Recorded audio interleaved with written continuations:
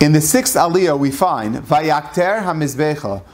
Rashi is quick to point out that this specific incident, Moshe Rabbeinu went for the entire 7 days of the practice run leading up to Rosh Chodesh Nisan, that this was going to be the time that he would show Aaron HaKohen what a Kohen Gadol needs to do in order to properly serve in the Beis HaMikdash, in the Mishkan.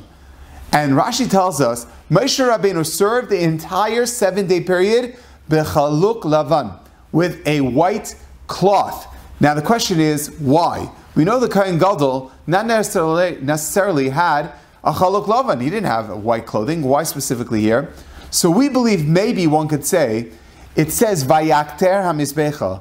Ketores sometimes had a smell, sometimes it had burn marks, sometimes the powder got on there, and yet Moshe Rabbeinu wanted to show Bechaluk Lavan.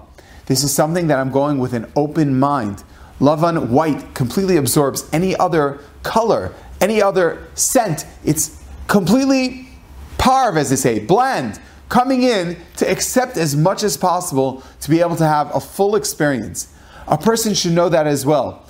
When you are going to be maktir al mizbeach, to bring something to Hashem, you have to go in with an open mind. You have to be able to say to yourself, what is it that I could learn from this experience? Now what am I giving? What can I learn from this? And be humble and say, just like Moshe Rabbeinu was B'shamish, the Zayin Yemei HaMeluim, teaching others, yet he was wearing Bechaluk Lavan to show, I'm willing to absorb and see what is it that I can learn to inculcate in myself to be able to learn for the future.